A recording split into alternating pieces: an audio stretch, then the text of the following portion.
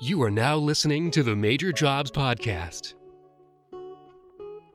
Hey, welcome back to another episode of the Major Jobs Podcast. Today I got to talk with Ken Wayne, who is a news anchor, and it was really interesting hearing about his experiences, his stories about how he got to where he is today, and what his process is like on a daily basis.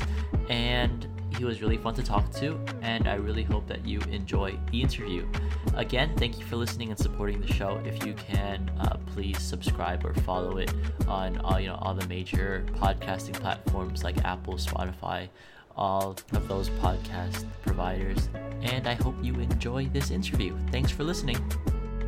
So I just wanted to introduce myself and tell you about what I'm doing. So basically, I'm a high schooler here in the Bay, and I started this podcast to talk to people with different jobs because I feel like teenagers today, they don't really know about the different jobs or what they entail in the job market today. I feel like teenagers don't really know what they're going to be doing. So I just started this to interview different people about different jobs and what they entail, how people got started doing it, and what the process is like on a daily basis, what they do.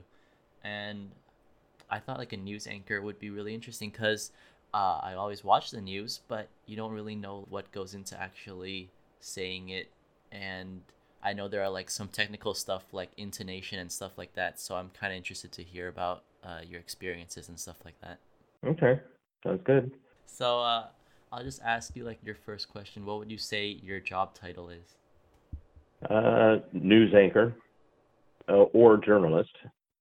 And what would you say your job description is? What do you do? I help put together a newscast every night. I go over all of the content that is in the newscast. I help fact check, look for errors, make sure we have the latest, most accurate information in each story. And then I go through all the scripts, make sure I know how to pronounce everything that's in it, because we often get unusual names from different people or locations around the Bay Area, around the world. Make sure I know I'm saying it correctly. And that's basically it. Sometimes I do interviews before we go on the air that will be put into the newscast, so I'll put those together. Or sometimes that happens live on the newscast. We'll have a guest, or we'll have a live interview via Skype or satellite, and I have to prepare for that interview and get into the subject matter, find out what we're talking about, try to get up to speed on what is relevant, what makes that interview newsworthy, and try to get as much helpful information out of that interview for the viewer. Mm-hmm. Mm-hmm. So did you know that you wanted to be in the journalism field from an early age?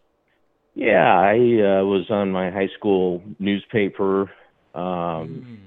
This was long before the internet, and I always was interested in writing. I liked reading really interesting journalists of that time. I graduated in 1978, so there was an interesting thing going on in journalism at that time, because it was, I was reading stuff, kind of becoming aware of things right after Watergate, during and after Watergate. So that was a kind of a golden age of investigative reporting, with Woodward and Bernstein and the book they wrote, All the President's Men, which became a movie later. I really liked Hunter S. Thompson, who was a writer. He was in Rolling Stone magazine a lot, and Rolling Stone was really kind of a cutting edge weekly paper that was paper magazine kind of thing. They had some really great investigative reporting and new kinds. They called it the new journalism at the time. Tom Wolfe wrote Bonfire of the Vanities and a bunch of other books the electric Kool-Aid acid test, which was about the hippie movement. Hunter Thompson wrote about being with the Hells Angels.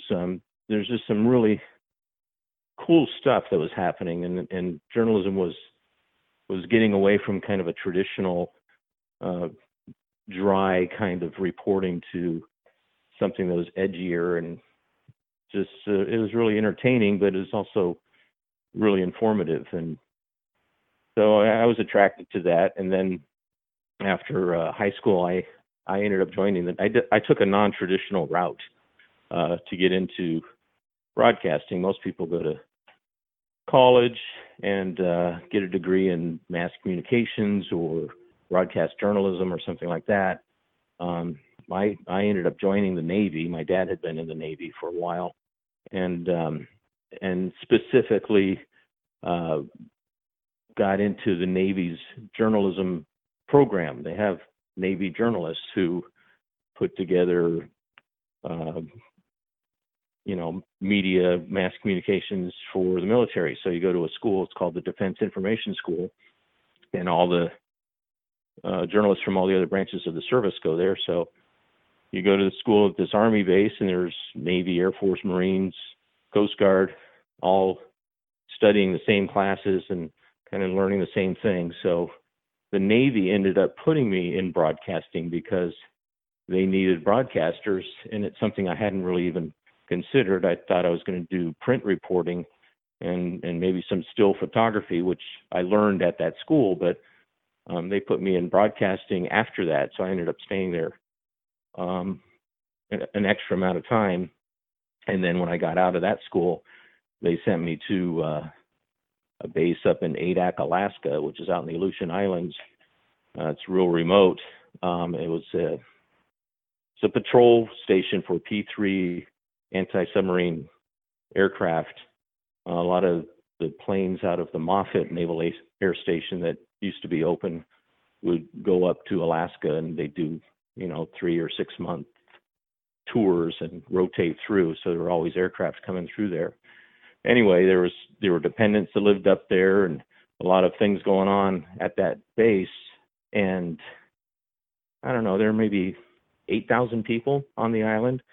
So it was really remote. And so the Navy set up a TV and radio station so that the people up there could, get some entertainment and, watch programs.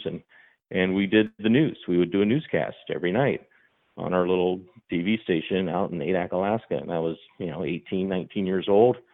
And that's how I got on the air. I started, anchoring the news in Adak, Alaska, when I was basically a kid.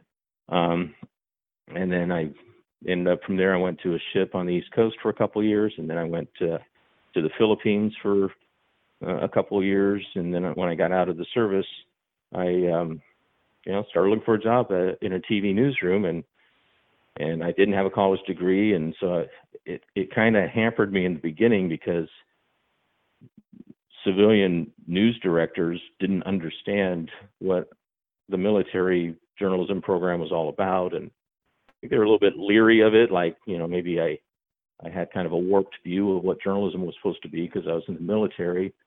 But I ended up getting into a small TV newsroom in Palm Springs. And, after a few months, I proved myself, and they hired me, and I started, reporting there. And then within, 4 or 5 months, I was able to get a job as a full-time reporter in Chico.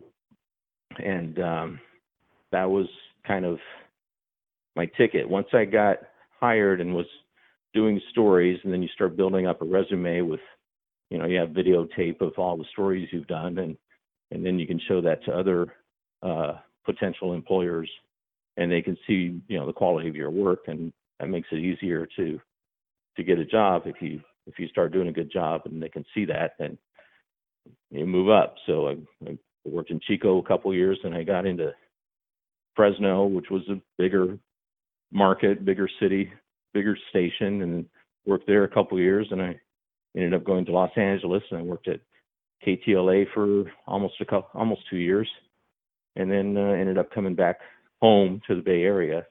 And worked at Channel 2 for 26 years, and now I'm over at Cron.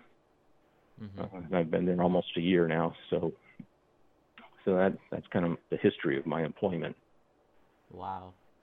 And what would you say is like your process is like? Like, what do you do on a daily basis? Well, usually first thing after I wake up is, I check what's going on. So, I'll have the TV on in the background, and I'll be watching CNN or MSNBC or local news stations, depending on what's kind of important. Like if there's a teacher strike going on, then I'm paying more attention to the local news. Stormy weather, we got an atmospheric river going on. I'll check in with the local news first, just to make sure I understand, what's significant, where the flooding is, how many teachers walked off the job, any other big local stories that I haven't heard about yet. If it seems kind of quiet around the Bay Area, then I'll be watching CNN or MSNBC to see what the latest is on the Mueller investigation or any other big national stories. And have all my apps on the phone, so I'm checking SF Gate, the New York Times, other news outlets, and just kind of get an overview of everything that's going on. And I get emails, and people will send me story ideas all the time, and we'll look into that. And if I can't do it, I'll pass it on to somebody else at the station, and I'll check them out and see if they're newsworthy, and usually they are, and we'll pursue it and go from there. Like last night was really interesting because during the 9 o'clock hour, so I anchor the news at 6, 8, and 10 o'clock with Pam Moore. So I do 3 hours every night, and in between the 8 and the 10 o'clock, we have a 9 o'clock newscast, and we have Grant Lotus and Vicky Libiakis. They anchor that newscast. And so Pam and I are getting ready for the 10 o'clock while they're on the air. Well, during that hour, we found out that the public defender in San Francisco had died suddenly, and took all of us by surprise because he seemed to be in good health, and he was fairly young. He was only 59 years old. And so, the first thing we had to do was confirm it, because it was just reported by, I think, the San Francisco Chronicle first. And then there started, there were some tweets coming out from other people. So anyway, we ended up getting hold of Willie Brown, who used to be the mayor, and he confirmed it for us. And so we ended up at the top of the newscast at 10.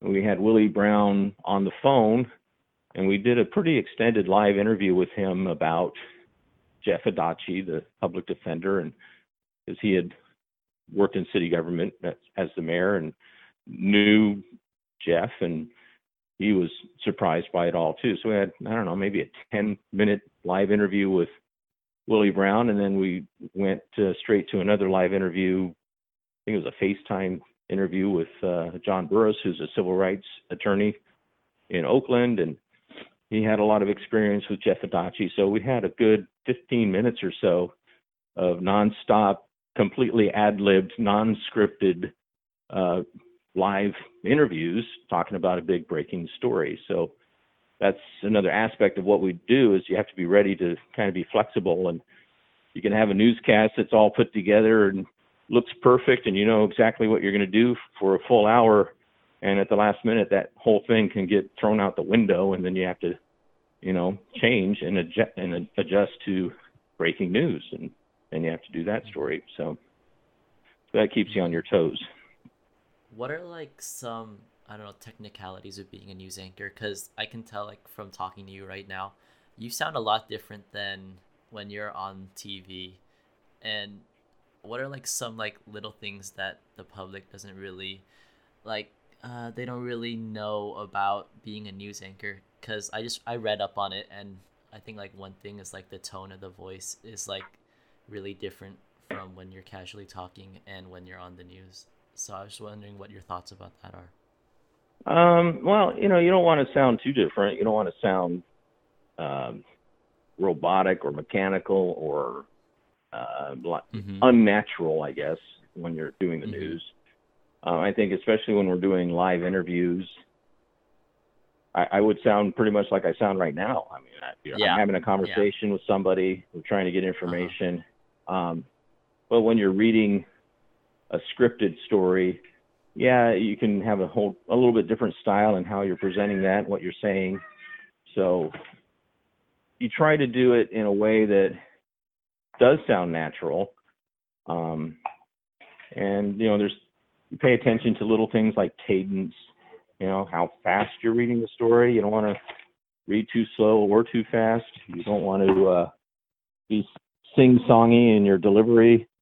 There's just, I think what most of us do who are in the business, at least what I've done, is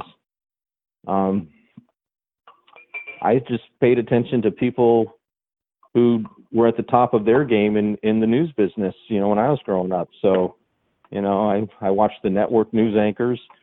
At the time it was like Dan Rather and Peter Jennings and Tom Brokaw, those kinds of guys, and saw how they did it and kind of took what I liked and ignored what I didn't like, and developed my own style. And and you have to have a certain kind of tenor to your story and your reading when there's certain kinds of stories that you're doing. They're all different. So if it's a happy story, you want to be more upbeat, and it's okay to smile. But if you're doing a tragedy, it's a whole different approach. So and the same thing goes when it's not scripted. You have to pay attention to how you're giving out information. And this goes back to my reporting days, because I was on the ground in New York after 9/11, or I was in New Orleans during Hurricane Katrina, or I was in Las Vegas during the mass shooting. So you have to understand, the gravity of what you're dealing with, and, have an appropriate kind of tone. But then, I was at the Super Bowl in New Orleans as well when the 49ers were there. So, that was a whole different style and energy in telling that story. So, and, you just don't want to go too far, Yeah, it can be a tragic story, but you don't want to be maudlin about it. You don't want to get too down about it, because you're still just trying to provide information. And then, if you're at the Super Bowl, you can have fun, but you don't want to be too goofy about it. So it's trying to find a little bit of a balance, not going too far in either direction. But, the voice, it's just trying to be natural, and, not get too high in your voice, not get too low, not to play it. I'm not trying to play an anchorman, I guess. Uh-huh. I'm just trying to be me. And Uh-huh. I think you're more successful if you're just yourself, And what kind of advice would you give to a teenager that wants to pursue your job field?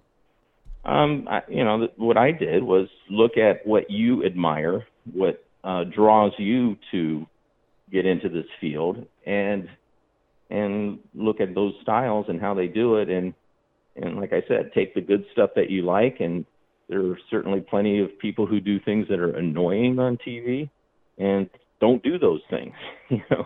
That's one of the big things for me. I've watched plenty of news anchors, and I'm like, that just bugs the crap out of me when they do that. And so I try to make a point of not doing that. Some of the kind of happy talk and chit-chatty stuff that you'll see after a story, and the kind of fake laughter and all that kind of stuff. That'll drive me nuts. So I try not to do that.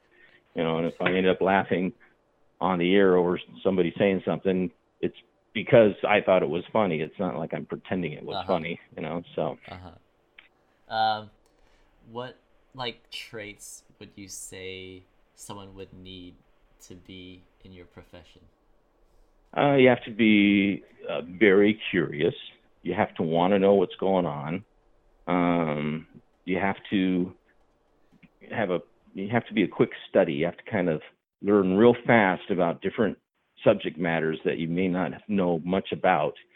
and you have to learn enough about it to be able to accurately do your story. You could be doing a story on a fire, and firefighters start talking about certain things, and you got to kind of understand what they're talking about when they're talking about,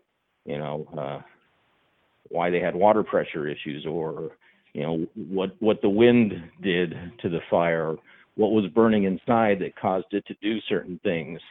And then the next day you're talking to a doctor, about some new disease or some new treatment, or a patient's injuries, and you kind of have to quickly understand, kind of the bigger picture of what he's talking about, and why it's important to learn certain things about certain issues. And during the drought, you're talking about water issues and where our water comes from, and then when we're having flooding, it's the opposite. We're trying to understand why certain areas get more flooding than others, and what's been done historically to try to prevent it, and how come it hasn't worked, and things like that. So you just have to be really curious and ask a lot of questions, and be accurate. And the other thing I would say is, you don't want to go into this business with an agenda of some kind of political bias or way of thinking, because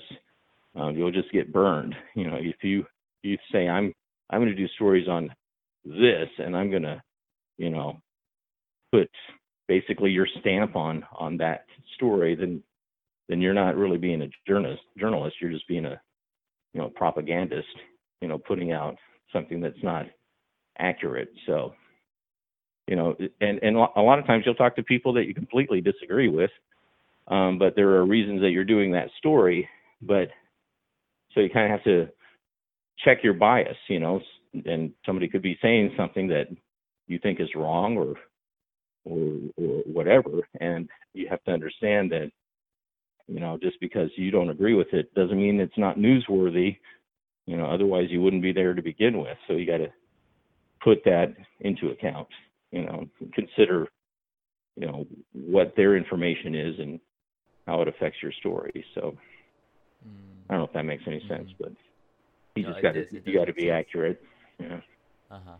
What is something that you didn't really expect when you first started broadcasting the news? I don't think I had any real surprises. It was kind of... It was what you expected? Yeah, pretty much. Something that... wait, go on. I'm sorry? Oh, did you want to say something? Sorry. No, I kind of interrupted. No. Oh, okay. Something that, I don't know, I kind of got was... so you choose your own stories that you broadcast? Is that what I'm getting? Well, as a reporter, you go to you have a meeting in the morning with all the other reporters and the assignment desk and the producers, and you're talking about the day's news. So you pitch stories. You're like, hey, I think we should cover this, or I heard about this. And so as a group, everyone kind of has a say, and they go, oh yeah, that's, we definitely want to do that. Or somebody will say, well, we did that story before, and and this is what happened, so but maybe sometimes things change and there's a different way of doing it. But yeah, you're pitching a story or more than one story, and if they're good stories, then you go pursue them. As an anchor, I don't do as much of that, because I'm kind of taking everybody else's stories that they're out doing and introducing them or elaborating on them. But at the same time, I'll have a say in what stories we'll cover. If I think there's something we're missing, or there's something new that they're not aware of, then I'll throw that in there. And there's plenty of times I'll go in and I'll say, hey, I heard that this is going on, and this sounds like a good story, and they'll go, oh yeah, we'll go do that, and they'll go cover it. So I'm like one part of the bigger picture of how the station gathers news. Mm-hmm. Yeah. So, because I don't know what I was getting. Well, what I thought about the news beforehand was the news anchors tell the stories, the the reporters go out in the field and talk about other stories, and like the news anchors introduce them. That's kind of what I Yeah, usually thought of the news. Yeah. yeah, that's basically how it works. But sometimes the news anchor introducing a story that a reporter is doing is because it was the news anchor who came up with that story to begin with, and that's why that reporter is out there. Because there's a lot of times where I'll know something about a story, and the reporter will go out, and I might even know more than the reporter who's doing the story about that subject, because I've been here a long time, and I know a lot of people around here, and so I have some history, and you'll get a younger reporter who isn't aware of some of those things. So, but yeah, and that's kind of where you build up, I guess, journalistic equity in a market. If you've been in a place in a long time and you know some history about certain things, I covered the 1989 earthquake. I covered the 1991 Oakland Hills fire.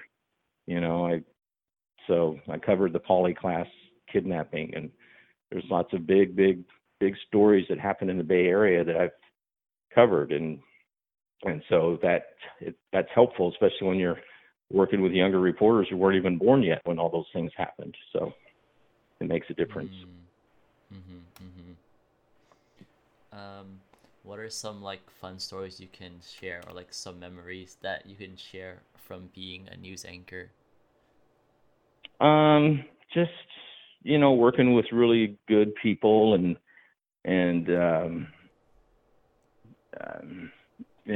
it's so long, and there's so many things that happen. It's hard to just kind of focus in on a couple examples. But I mean, like right now, I'm working with Pam Moore, and she's really fantastic, and she's been in this market about the same amount of time as me, and we click, and we get it. I have tremendous respect for her, and so we think alike in a lot of ways about how we cover news, and I like the fact that she's really plugged into the Black community, and I support her in all of that, and I like that I'm learning more from her, and so it's fun to share stories and information, and this whole Black Panther thing, and this Black filmmaker resurgence that's going on, and especially out of Oakland. There's some amazing talent coming out of Oakland right now in music and film, and it's fun to hear her stories about the relationships she has with a lot of those folks, and what's going on. So the Bay Area is just so amazing, so dynamic. There's so much going on here that from technology to arts to politics, and just the natural issues that we have with fires and droughts and floods, and even snow. So there's just always something going on here. So that's what's fun. It's every day is different. You never know what you're going to do. You don't know what you're going to cover. I mean, yesterday we had 3 or 4 major stories that happened during the course of the day.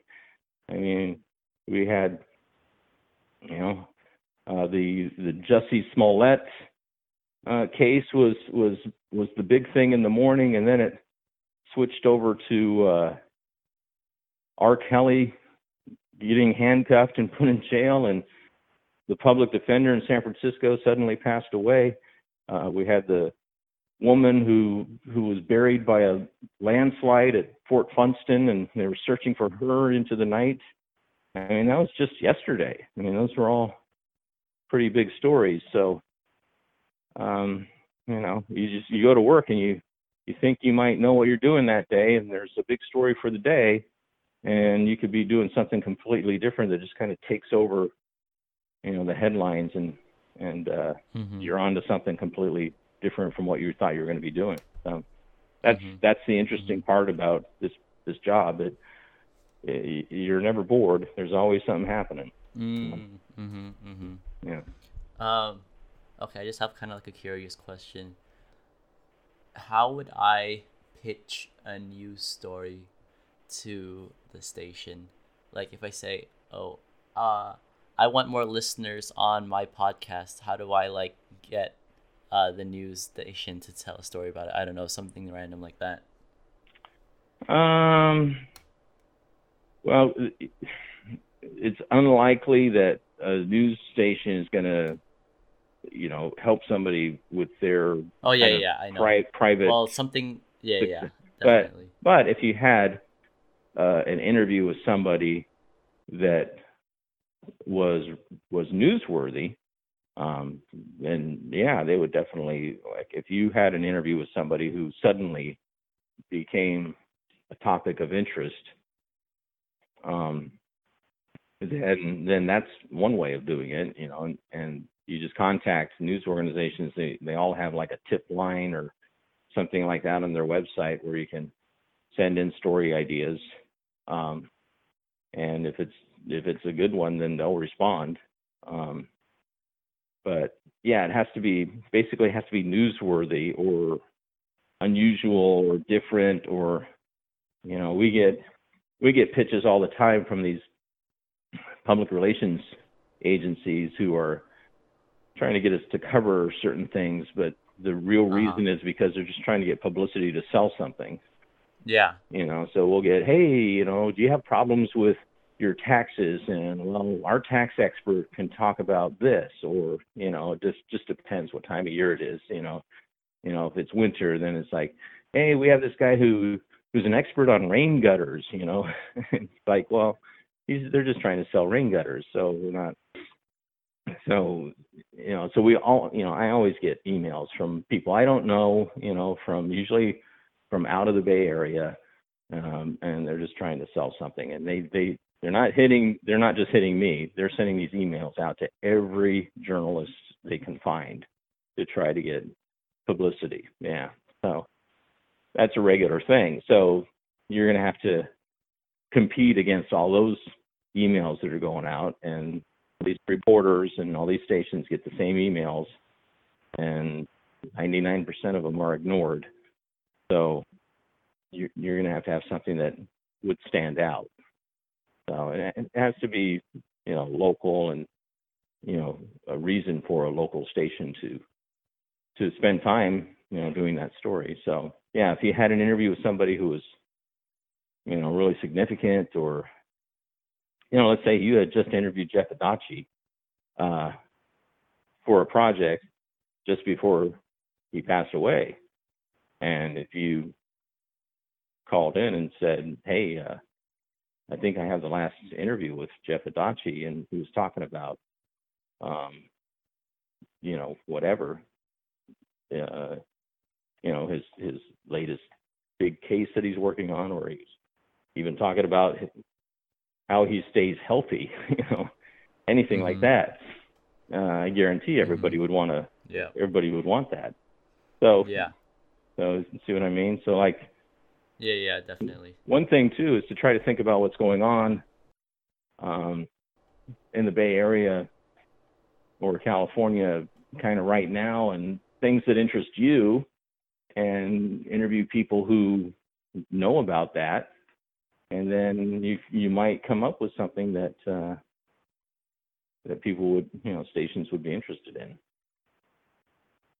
And that's a hard one to do. I mean, I couldn't even, if I was in your shoes and I'm trying to think, oh, I want to pitch this story. It's like, yeah, it's kind of hard to come up with something that you think that everybody's going to want to cover. So I'm not, Yeah. I'm Yeah. not trying to discourage you. I'm just saying No, no, it's no, a definitely. challenge. I know. Yeah. Okay. Um, like, what would you say motivates you on a daily basis to continue doing what you do? Is it just like the love for, broadcasting, or is it just like the pay? What makes you get out of bed and keep doing it every day? Um, well, certainly not the pay, because the pay isn't what everybody thinks it is. It's not. Nobody's getting rich in this business, especially these days, because it's the internet, and there's so much competition against TV news now, and it's everybody's fighting for advertising dollars, and just look at the newspapers and what they've gone through. The Chronicle used to be, as fat as a phone book, and now, every newspaper is a lot thinner than it used to be because there's fewer. There used to be these things called classified ads where you'd spend $20 to get a little thing in the classified section of something that you were selling, and they would have hundreds and hundreds of those classified ad postings, and they made a ton of money off of that. And then Craigslist came out and wiped out that whole entire thing, because it's like, why would I pay $20 to put it in the paper when I can do it for free on Craigslist? So anyway, it's not the money, but yeah, it's like I said, every day is different. I go to work and I think I'm going to do one thing, and I can be doing something entirely different. And when I was reporting, I go to work and I could end up in a courthouse, or I could end up at a fire, or I could end up at a protest, or a train wreck. You just don't know, and that's what keeps your brain active and engaged, and then it's exciting to be where everything is happening. To be at the center of a big newsworthy event, and to witness it firsthand, and kind of be part of history. To stand. I just remember standing in the Oakland Hills, after 3,000 homes were burned down, or standing in just a couple years ago in Napa with the earthquake that knocked down some buildings, and standing in places that a lot of people from the public can't go into because they're crime scenes or disaster areas or whatever. And I'm not saying we get right into the middle of it, but we usually get closer than other people can get. I was at 9/11, and I was able to get past places that the public wouldn't be allowed to go into, so that I could see the activity with our camera of what was going on at Ground Zero. So, I just remember standing there when the whole place was covered with ash and hadn't been cleaned up yet, and there were abandoned cars and rubble, and it was just just makes your jaw drop about some of the things that you see. So that's kind of what keeps you going. It's kind of an adrenaline rush to be in the middle of big stories that years later people look back, and then that is history. Sometimes you don't know it's going to be historic at the time, but then later people start referencing to these big things that happened, and you go, yeah, I was there when all that happened. Mm-hmm. So Mm-hmm. yeah. Wow, that seems kind of like fun. Like, you always see it on the news, but then actually being there is something different. And I think that's like something a lot of people would like to do, just like being there actually, instead of being like witnessing it on a screen. Right. So right. Yeah. I mean, I remember I went to Texas when the space shuttle crashed or broke apart on reentry, and there was debris from the space shuttle scattered all over this part of Texas, and I remember talking to a guy who said, "Oh, I got big pieces of the shuttle at my ranch. There's all over the place." And he goes, "You want to see it?" And I'm like, "Yeah." And so we get into the car, we follow him out, and it's dark, and we're in the middle of I don't know where, in Texas. We're outside this town called Nacogdoches, which I'd never even heard of before that.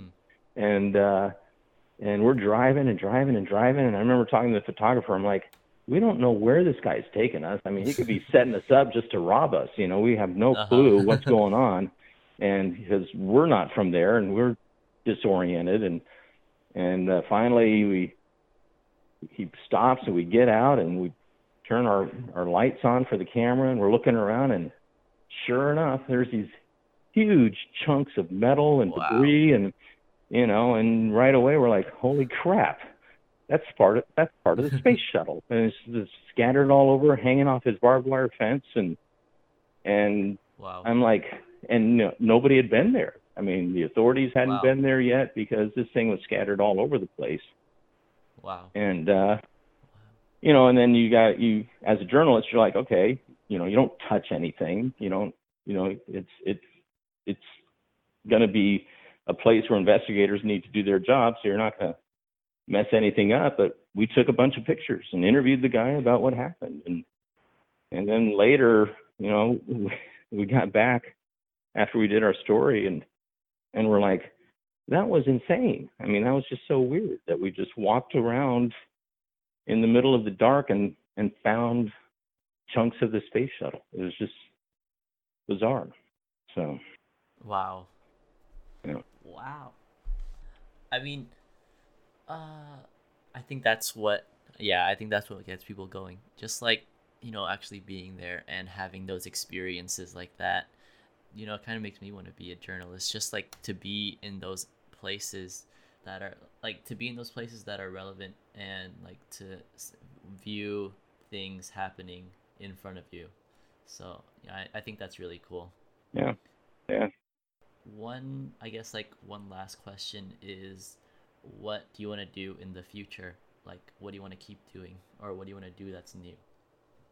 Well, one thing I'm pursuing right now is I'm also a private pilot. So I have a little Cessna airplane, and I've started to do stories involving flying.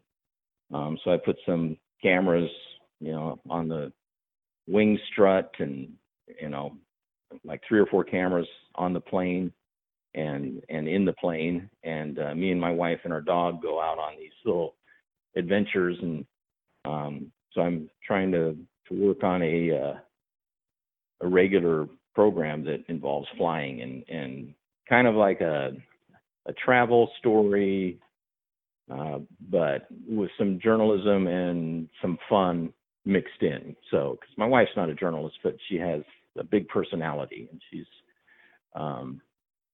very spontaneous, and she has a lot of fun with traveling and stuff. So we did a thing where I belong to a group called Pilots and Paws, where we volunteer to fly, usually it's dogs, but to fly pets from like a kill shelter to a rescue place. So they put up these things that say, hey, we got a German Shepherd in Bakersfield that needs to go to Santa Rosa. And so if any pilots are flying in that direction, they'll go, oh, I can take them, and so they'll pick them up. And so it's really fun because, you get to help, and it doesn't really take you out of your way or anything like that. And it's just a good excuse to go flying. And so one day there was a posting, and luckily I happened to see it right when it got posted, and it was 2 bear cubs need to go from Lake Tahoe to San Diego County.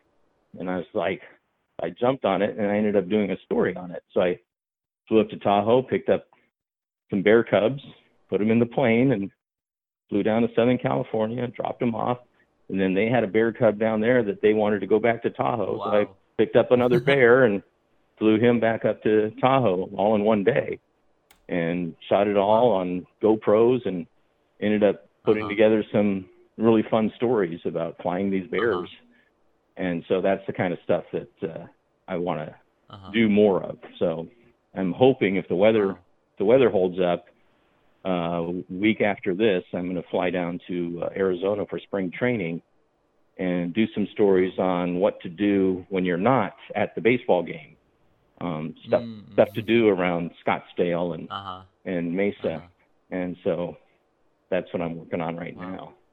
And then I'm going to do some other flying stories around all over California. How long does it take to go from Lake Tahoe to San Diego? It's about a 3.5, 4-hour flight in my plane. I mean, I don't have a jet. It's just a little propeller, single engine Cessna. So, and it depends on. Cool. Yeah, it was great. It was a great trip.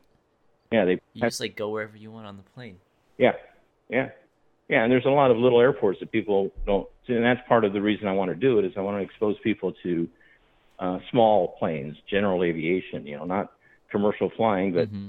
regular folks who happen to have airplanes and they go flying around. And there's all these little runways all over the Mm-hmm. place that a lot of people don't think of. And, did you know that you can fly into Half Moon Bay, park your plane, and No, I didn't. pitch a tent and camp at the airport? They have barbecue pits. What? Yeah, yeah. I mean, yeah, that sounds so cool. You just go wherever you want, and like, I want to kind of just go like, take a plane to Lake Tahoe with my family, and then Yeah. like come back, and In the I day. guess there's like no traffic. Right. Yeah, there's like no traffic too. No traffic. I'm looking down at Interstate 80 with everybody stuck in traffic, and I'm just zipping right Yeah, by. and the views must be amazing too, right? Yeah. Oh, yeah. In the wintertime, Yeah. you got all the snow in the summer, and it's beautiful, and you fly over the lake. And, my wife's originally from Reno, so she still has family up there. So we'll fly up to Reno and fly right over the middle of Lake Tahoe and drop down the mountain. And, there's 2 airports at Tahoe that, there's Truckee that will get you around the North Shore, and then South Lake Tahoe has an airport. So I picked up the Bears at South Lake Tahoe and flew like down past Yosemite all the way down the Sierra, down into Southern California, a place called Ramona. It's in San Diego County. But yeah, it's like an hour and 15 minutes for me to fly to Tahoe. And it would take me 3.5 hours to drive without traffic. So are you thinking about getting into this career? I've always wanted to do something like Mm-hmm. journalism related, because I always liked the media, and I've always had like some sort of passion for the media. That's kind of why I'm doing this right now. Mm-hmm. And I might study it in the future. I might try to find some ways to get into like the media business. Mm-hmm. So that's what I'm kind of trying to do. Yeah. Well, my advice would be, just take some basic journalism classes, and I'm not up to speed on what classes are being offered these days, but there, whatever line of media you're interested in, whether it's digital or broadcast, take some classes, but I wouldn't say completely focus on that in school. You want to kind of have other, because learning about how to be a reporter is not real complicated. You can either do it or you can't. You can either write a story or read a story, or you can't. So if you had a speech impediment, then you'd probably say, well, maybe that's not the job for me. Or if you had poor grammar and couldn't spell, then maybe writing news stories isn't the best thing to do. But once you get past that and you can write, then there's no reason to spend hours and hours and hours in a bunch of different classes on journalism. You already got the basics of how to write a story and what it's all about. What you want to learn more of are other things that you would be covering as a journalist. So if you have particular areas that you'd be interested in, like political science, you want to cover politics, or some kind of government studies, or history, or or science. There's all kinds of different things that, as a journalist, you would have deeper knowledge of some of these subjects that you're particularly interested in. Then that can help you if you really want to go into a certain kind of journalism. Does that make sense? So, like, if you want to cover tech, because there's a lot of tech reporters that's all they do is cover tech, or business. There's a lot of business reporters, and those people, they're always going to have a job. Or if you just want to do general assignment, is what they call it, just kind of regular news where it's everything. I think it's good to just have some other background to kind of beef up your skills, as a writer. And then, get in an internship at a station or whatever kind of business you're interested in. Get an internship and hang out in the newsroom and see how things are done, and kind of find out which kind of work attracts you the most, and talk to the people who are doing it. So, what's something about like new reporters that you think they lack, or that like you think could be improved on? Well, the way it generally works is new reporters go to really small places, and that's where they learn, and that's where you make your mistakes, because those small places don't pay very much. You might have to have a roommate, and my first job I was making like $13,000 a year, but my rent was only $300 a month, so this is a whole different time. That was in Chico, and but that's where you start to learn how things work. They go, oh, you're going to go cover this preliminary hearing on this murder suspect today, and they say go, and then I'm like, what's a preliminary hearing? Who is this murder suspect? Who did he kill? So then you start to learn, oh, this is how a court works. This is what they do. And then you talk to the attorneys, you talk to the prosecutor. Well, this is what he did, and we're going to, charge him with first degree or second degree. Well, what's the difference between first degree and second degree murder? I don't know. What's manslaughter compared to murder? I don't know. So you start to learn all that stuff, Then you talk to the guy's defense attorneys, like he wasn't there or he didn't do it, or whatever, and then you start to learn their job, and then that's how you put a story together. And pretty soon, after a few court cases, you get it, you understand it. So you don't want to come to San Francisco and say you're going to go cover this murder case, and you're going to go, I don't know anything about that. I don't know how that. So that's where you get your experiences, those smaller towns, and you learn all those things. You cover a city council meeting, and you start to understand how city council operates and what they can do and can't do. They're going to say, we're going to pass this ordinance tonight, and then we'll have the first reading next month. And you're like, well, what's a first reading? What is that? How does an ordinance become law? Stuff like that. So that's where you kind of get everything figured out, is a couple years in a smaller market, and you get all those basics covered. You've covered court cases, you've covered city council meetings, you've covered some political contests, you've covered some disasters and crashes and fires and this and that, and then you start to get a sense of, oh, this is how all of these things work. And then so the next time when you get to a bigger city, they're still doing the same thing that happened in the smaller towns. It's just on a bigger scale. It's like, there's more people involved, and maybe the politics are a little more intense, and protests are bigger, that kind of thing. But at least you've done it, so you kind of get it. And you're always learning. Every day is new, but you don't want to walk into, and nobody's going to hire you anyway, walking into San Francisco or Los Angeles or even Sacramento off the street, and they're going to say, what's your experience? You're going to go, well, I just got out of college. They're like, nah, we need more than that. We need, But if you say, oh, I worked a year in Redding or Salinas, and then I worked 2 years in Fresno or Reno, then they're going to go, okay, and then they're going to want to see your stuff, and they're going to want to see your tape.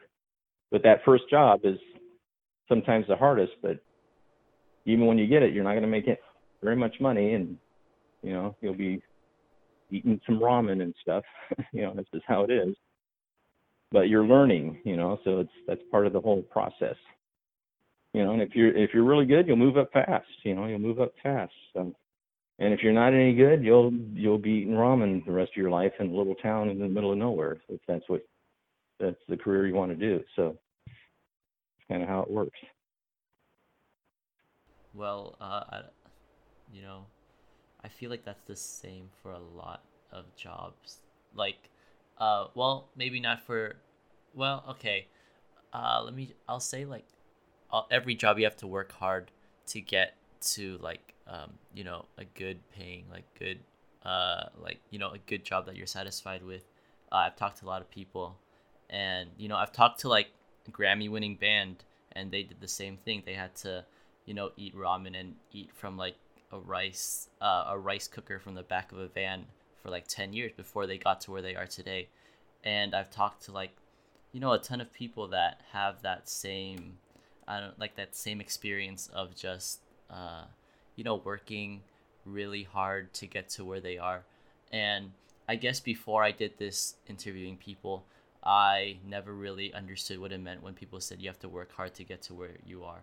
But then, talking to so many people about their experiences, how they got to where they are, it really opened my eyes to see that, it's you have to really work hard to do something that you're satisfied with. And that's just something that I learned and that I got from what you said. So yeah, that's pretty much, Yeah. I feel like that's a standard in what people have to do. Well, you don't want to look back and have regrets about the job that you're doing. You don't want to go, I always really wanted to do that, but instead I did this because it was easier and safer and I could make decent money. But, like my dentist he's a great dentist. So I had some work done and he did a fantastic job, but he's a frustrated rock and roll guitar player, because he's always got rock and roll playing in this place. He's got pictures on the wall. He's got his guitar in the corner, and he plays in different bands when he's done at the office. And it's like, I think if he had to do it all over again, he would just be out on the road playing his guitar. He probably would be poor, but maybe he'd be happier. I don't know. But I mean, I look at it too. For me, it's like, I enjoy flying, but it's like I don't want to be a commercial pilot. I don't want to be driving a bus with wings, and 100 screaming people in the back. I don't want to do that. But I enjoy flying small planes, and I'm like, you know what? I'm going to do this. I just want to go do this flying thing and do stories flying. I don't see anybody else doing anything like that, and maybe people would be interested. And once I started pitching this to Channel 2, and they're like, and they're kind of going through all this stuff, and this position came up at Channel 4, and I said, by the way, I want to do these flying things. They're like, fine, that would be great. We have no problem with that. So immediately that's one of the reasons I took the job at Channel 4. And so now I'm like trying to go all in on doing these flying things because life's too short. You got to do what you want to do and have fun. And, and I want people to learn something and find it interesting just like I do. So that's the whole thing. So you do what you want to do. That's the main thing. But just try to be as good at it as you can. Keep learning about it as you're doing it. You just gotta dive in. People will help you. But you got to be realistic. You're not going to be an instant success, and don't be afraid to fail. You're gonna fail. I mean, that's okay, as long as you learn from that and don't repeat your failures. Don't keep doing the same thing over and over again to where it's not working out for you. Learn from it and get better. I've tried to learn a little bit about how to play a piano. I'm like, this is driving me nuts, but it's like I'm not putting enough time into it, and I keep, kind of coming up against the same wall. And it's the same with like learning a language. It's like you gotta invest a lot of time into doing it. So, and when I got my pilot's license, I was like, well, I'm going to do this, and I can't just waste a bunch of money taking lessons and never get a license, because that's pointless. So I really committed to doing it and set aside a chunk of time, and I got my license. So it's one of those things where if you really want to do something, then you got to invest the time and effort to make it happen. And it's okay to, like, when I took my first check ride, I failed my first check ride. I did something wrong. I can't remember what it was. And the inspector said, no, you're not ready yet. And he goes, come back after you fix these problems. And he told me what I was doing wrong. And I fixed them, came back, and passed. So, like, you hear all these people who want to be attorneys failing the bar exam. And it's like, not everybody passes on the first try. In fact, I think most people fail on the first try. And great lawyers have failed the bar exam. But, so yeah, whatever you do, just, keep doing it. Keep chasing what you want to do, and you'll be fine. Mm-hmm. And I feel like you've really cracked the code, because you kind of integrated two things that you love and just put them together in those, in the flying news, when you fly for the news stories. So that's really cool how you did that. Yeah, and it wasn't even a plan. It just worked out that way. So It's not like I, when I was 18 years old, went, I want to be a flying journalist. I never planned that. Well, I think that's gonna end it. I don't want to take that much of your time. I think a lot of my listeners really, want to get into the broadcast journalism field. So I think you really shared a lot of great experiences and just like unique stories. And on behalf of them and myself, I just want to say thank you for doing this. And that's gonna be it. Okay. I have nothing really else to say. I just want to say thank you for doing this. I learned a lot, and I really appreciate you just taking the time out of your day to do this interview. No problem. My pleasure. Good luck with it. And that's going to be it for the interview with Ken Wayne. I hope you had a great time listening. I know I had a great time talking to him. And he was such a great guest to be on because he gave so many great perspectives on what it's like being in the broadcast journalism field, which is something that a lot of people want to be getting into these days. And he really gave a good perspective into how to start and what the process is like, actually being a journalist and a broadcaster. And I really want to thank him for giving his experiences and his perspective to you guys and me. Again, I want to thank him a lot for doing this interview. He was such a great guest and I really appreciate it. And that's going to be it for the podcast. Thank you again for listening. I really appreciate it. And I'm going to be trying my best to get a bunch of great people to be on the podcast like Ken Wayne. All right. Thanks for listening. I'll see you in the next one.